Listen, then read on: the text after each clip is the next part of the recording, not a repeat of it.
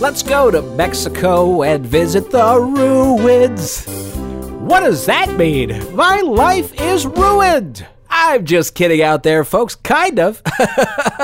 to steal a phrase from Jimmy Pardo, who stole it from Conan O'Brien. I just wanted to say I'm kidding, kind of, and I'm kind of kidding around. But anyway, the last time that we talked, I was talking about how much I enjoyed the show The Biggest Loser. I worked at a Nuts for Nuts cart. I ate a lot of nuts. I passed out in the snow, which is the best place to pass out if you want nobody to find you. And I woke up, what they tell me is weeks later, in Bellevue Hospital. They said, hey, you don't really belong here. You're fine. You just ate a bunch of nuts and fell asleep in the snow, so you could go home if you want to, Obamacare. And I said, well, I don't have a home, but I will go away. And I did. So I left that place, and I am now talking to you over the pod waves. When I say I'm talking to you, who am I talking to? I'm talking to Lorne Michaels. Ever heard of him? No big deal. Just kidding. He's a big deal. He's the guy that produced The Kids in the Hall. Thank you. But more locally, he's been doing a little sketch comedy show called The Saturday Night Lives. And Saturday Night Lives is one of my favorite shows. There have been several Saturdays where I'll drink a Corona and I'll go through 9 limes. I think he also had something to do with the show Friday Night Lives. It's a football show. It was good. It had Riggins in it. Every girlfriend I ever had wanted to kiss Tim Riggins. Not me, though. Anyway, Lorne Michaels, I hear you're the man that I need to talk to if I want to be on Saturday Night Lives. Now, when you do an audition for Saturday Night Lives, you have to do 3 impersonations and 3 characters, if I'm not mistaken, or did they get it wrong on all those podcasts that have talked about it because everybody's obsessed with you, you Canadian weirdo. Hey, is that the palsied cowboy because he just shot himself in the foot? No, that's just Dan Rodannon. And Dan Rodannon is not worried about insulting you, Lorne Michaels, because I am not going to do 3 characters. I'm going to do 100. And I'm not going to do 3 impersonations. I'm going to do 10 million. Because, look, a lot of this is swagger, but a lot of this is just the God's honest truth, Lord. I'm reaching out to you. I think you're a great guy. You're a handsome guy. You got a fun voice. You got, hey, I really like the Kids in the Hall. Terriers are my favorite kinds of dogs. I mean, if Jim Brewer could do it, I could do it. Well, anyway, the important thing is this one isn't necessarily directly to Lorne Michaels. This one is to my fans and fams and friends and all of you out there because when I do bring it to Lorne, which I'm gonna do, you have to, you can really only bring 3 of each because he doesn't have a lot of time. He's very busy rewatching The Kids in the Hall every day. So I'm going to need you guys to whittle it down for me and let me know which ones are the top dogs. Which dogs mount up and ride? Which dogs will hunt? Which one of these dogs is going to be the dog? You know? So I'm going to do a few impersonations, a few impressions, and I was hoping that you guys would email me at Acting Coach Dan Rodannon, teaching actors how to act, at Acting Coach Dan Rodannon, teaching actors how to act, Acting Coach Dan Rodannon, teaching actors how to act. All right, character number 1. Here I go. Hey, my name's Dan Rodannon, and I'm my dad used to be a train conductor, and I would pass out on the train and pee myself, and his friends would make fun of me. Did I say my name was Dan Rodannon? It's actually Ban Robandon. It's a character that I do. All right, I'm going to do another character named Can Rocandon. And I made some bad Oscar picks last year and got knocked into a coma. And then I had to sleep in the bottom of a Greyhound bus until I moved to New York, where I'm also homeless.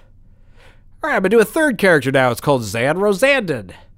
And it sounds a little bit like this. Hello? Nobody's calling. Christopher Walken is my dad. I'm Zan Rosandon. And now I'm going to do another character called Ban Romandon. And he's from South Africa. He's a, well, I'll let him get into it for you. Hello, my name is Menra Menden, and I was a soldier in the South African army during apartheid, and I think apartheid was the right thing at the time, because if you look at my country now, it's in shambles. Sometimes when you're in the army, you see terrible things. I saw blood. I saw my own blood. Spilled my own blood. When I was in Zambia. You know telephone wires? You've seen them? They're metal. They would cut down the telephone wires and they would open it up, that ropey metal, and they would use it as a whip to open each other up.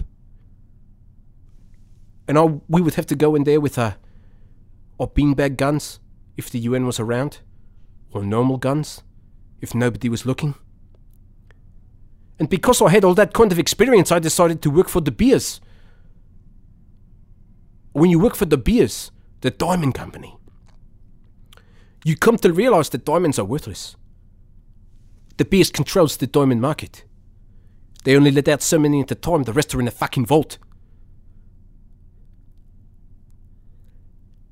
You talk about blood diamonds, mate. What do you think of? You think of the blood that is spilled to get the diamonds. But that's not all. I believe that there are some diamonds out there in the world. If you see them, if you touch them, you will die. I was a driver working for De Beers. In the back seat of my car, a man steps in, opens up a briefcase with 700,000 rand. Trades that suitcase for a suitcase full of De Beers diamonds. 3 weeks later, everyone in that car is dead, except me. Because I didn't fucking touch the diamonds, mate. So if you come to my bar here, and you want to buy a beer from me, you give that money to Chifunda. Or don't touch that money, mate. Never touch money. Money will get you killed. So that was Mad Romantic. What was that, 4 or 5 characters? Now it's time for me to do impressions, I guess. So I'm going to do an impression of Tom York. All right, picture me crossing my eye and turning one of my feet into like a clubfoot. Did you picture it? That was Tom York. And now I'm going to do Chuck Klosterman. He, as you may or may not know, is an author of many op-ed pieces. He has a few books from himself. He's a good, close friend of Bill Simmons. He shows up on his podcast a lot. And if you're like me, this is what he sounds like to you. You know, the funny thing about slavery is that if you think about it, it's actually the opposite of what your opinion is. And what's really fascinating to me is college basketball. Because if you think about that, like jazz and banana peels, then all of a sudden, I mean, Moby Dick makes sense. So that was Chuck Klosterman. Let's see, who else can I do that's an impression? All right, Lord, right now I'm going to give you a threefer. I'm going to give you David Lynch talking to Werner Herzog, talking to a little girl for her school project. All right, and away we go. Hello, gentlemen. Thank you so much for coming to my home. Enjoy the animal crackers and milk.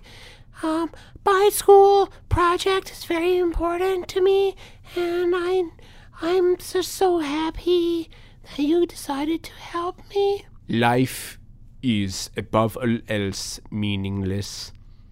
So spending time with you, little girl, is the same as doing an interview in Los Angeles and getting shot in the chest. I tend to agree with Werner here, but at the same time, seeing the lovely home of a small girl makes me feel very uncomfortable. Okay, great. So question number 1. What is your favorite kind of to animals? Honestly, anything that is carnivorous is my favorite kind of animal. My favorite kind of animal is a shark. Okay, me too. Question number 2, David and Werner, what is your Why is your favorite country America? I do not understand the question. This is not why I am here today. I am here to talk to you about the bears. My favorite animal is the bears, and I was really excited when I heard that you had made a bear, or you were gonna make a... No, he made a movie about a man who was eaten by a bear. Speaking of things that you can eat, I've decided to make a series of sandwiches that I will call my own art projects. My name is David Lunch right now. You know, I think this is somewhat of a hacky premise. Because your name is Lynch. Kind of sounds like lunch. Perhaps. No, I think it's great. It's just perfect for me because I know what lunch is, and this man's work is almost entirely inaccessible to me because I am so young and don't really understand what's going on in Twin Peaks and don't like the music, and all of his movies are rated R. David Lynch, specifically, why do you have so much rape and stabbings? Or do you wish you could do it? I don't know. That's a tough question. Honestly, I want you both to leave. So that was my interview with those three.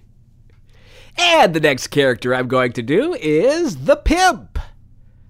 What did you picture in your head? You're the racist. Not me. Yes, I'm going to do a voice that some people may consider ethnic, but guess what? It's not. Anybody can talk like anything, and racially speaking, whoever smelled it, dealt it. So now my character, the pimp, who is whatever race you don't think it is. How many fingers on a pimp hand?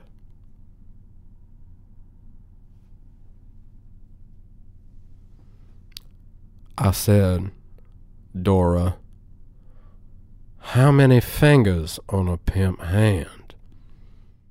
Well, if nobody's going to answer, I guess I will.